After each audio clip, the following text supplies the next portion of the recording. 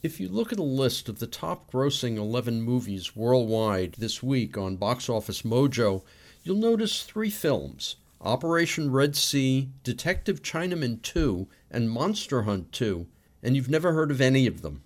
That's because they're from China. Hollywood and American culture have dominated the planet for decades, but that's starting to change as the most populous country in the world begins its own move forward. When influence is gained through military exercise, it's called hard power.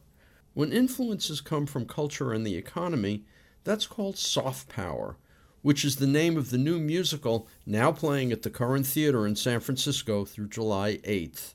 I had been in discussions for the last 10 years or so with various Chinese producers from China because China wishes to gain quote-unquote soft power. David Henry Hwang, playwright of Soft Power. So they're always trying to figure out how to crack the system, essentially, how to create an international box office success, whether in film or on Broadway.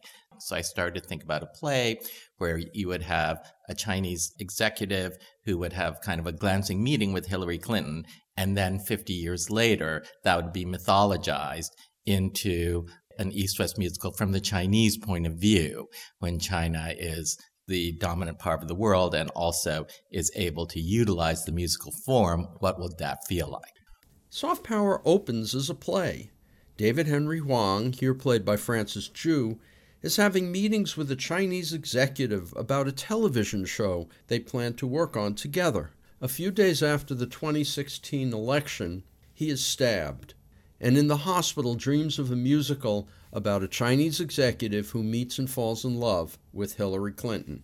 Their story follows the arc of the 2016 election, only it isn't quite our history. Its history is modified and mythologized by Chinese thought and culture, and it brings up a variety of philosophical questions. I saw the most recent revival of The King and I on Broadway, and that's a show that I've always loved. But I also became, more aware of things that are kind of suspect in The King and I. For instance, the premise, the idea that there's an English woman who goes to Siam and teaches the king how to rule his own country. So it's that complicated feeling. And I wanted to recreate that complexity for a mainstream American audience. The leads, Elise Allen Lewis as Hillary and Conrad Ricamora as the Chinese executive, are revelations in their performances. The rest of the cast, all Asian, play a variety of roles both as American and Chinese, and they're wonderful. Soft Power is original in a way that few musicals are original.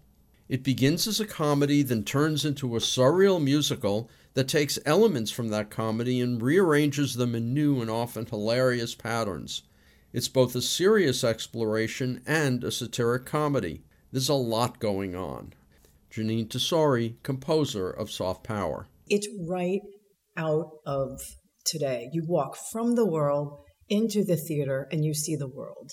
And in a romantic musical comedy, that is almost never true. This is literally happening right now. Soft Power plays at the Curran through July 8th. For more information, you can go to curransf.com.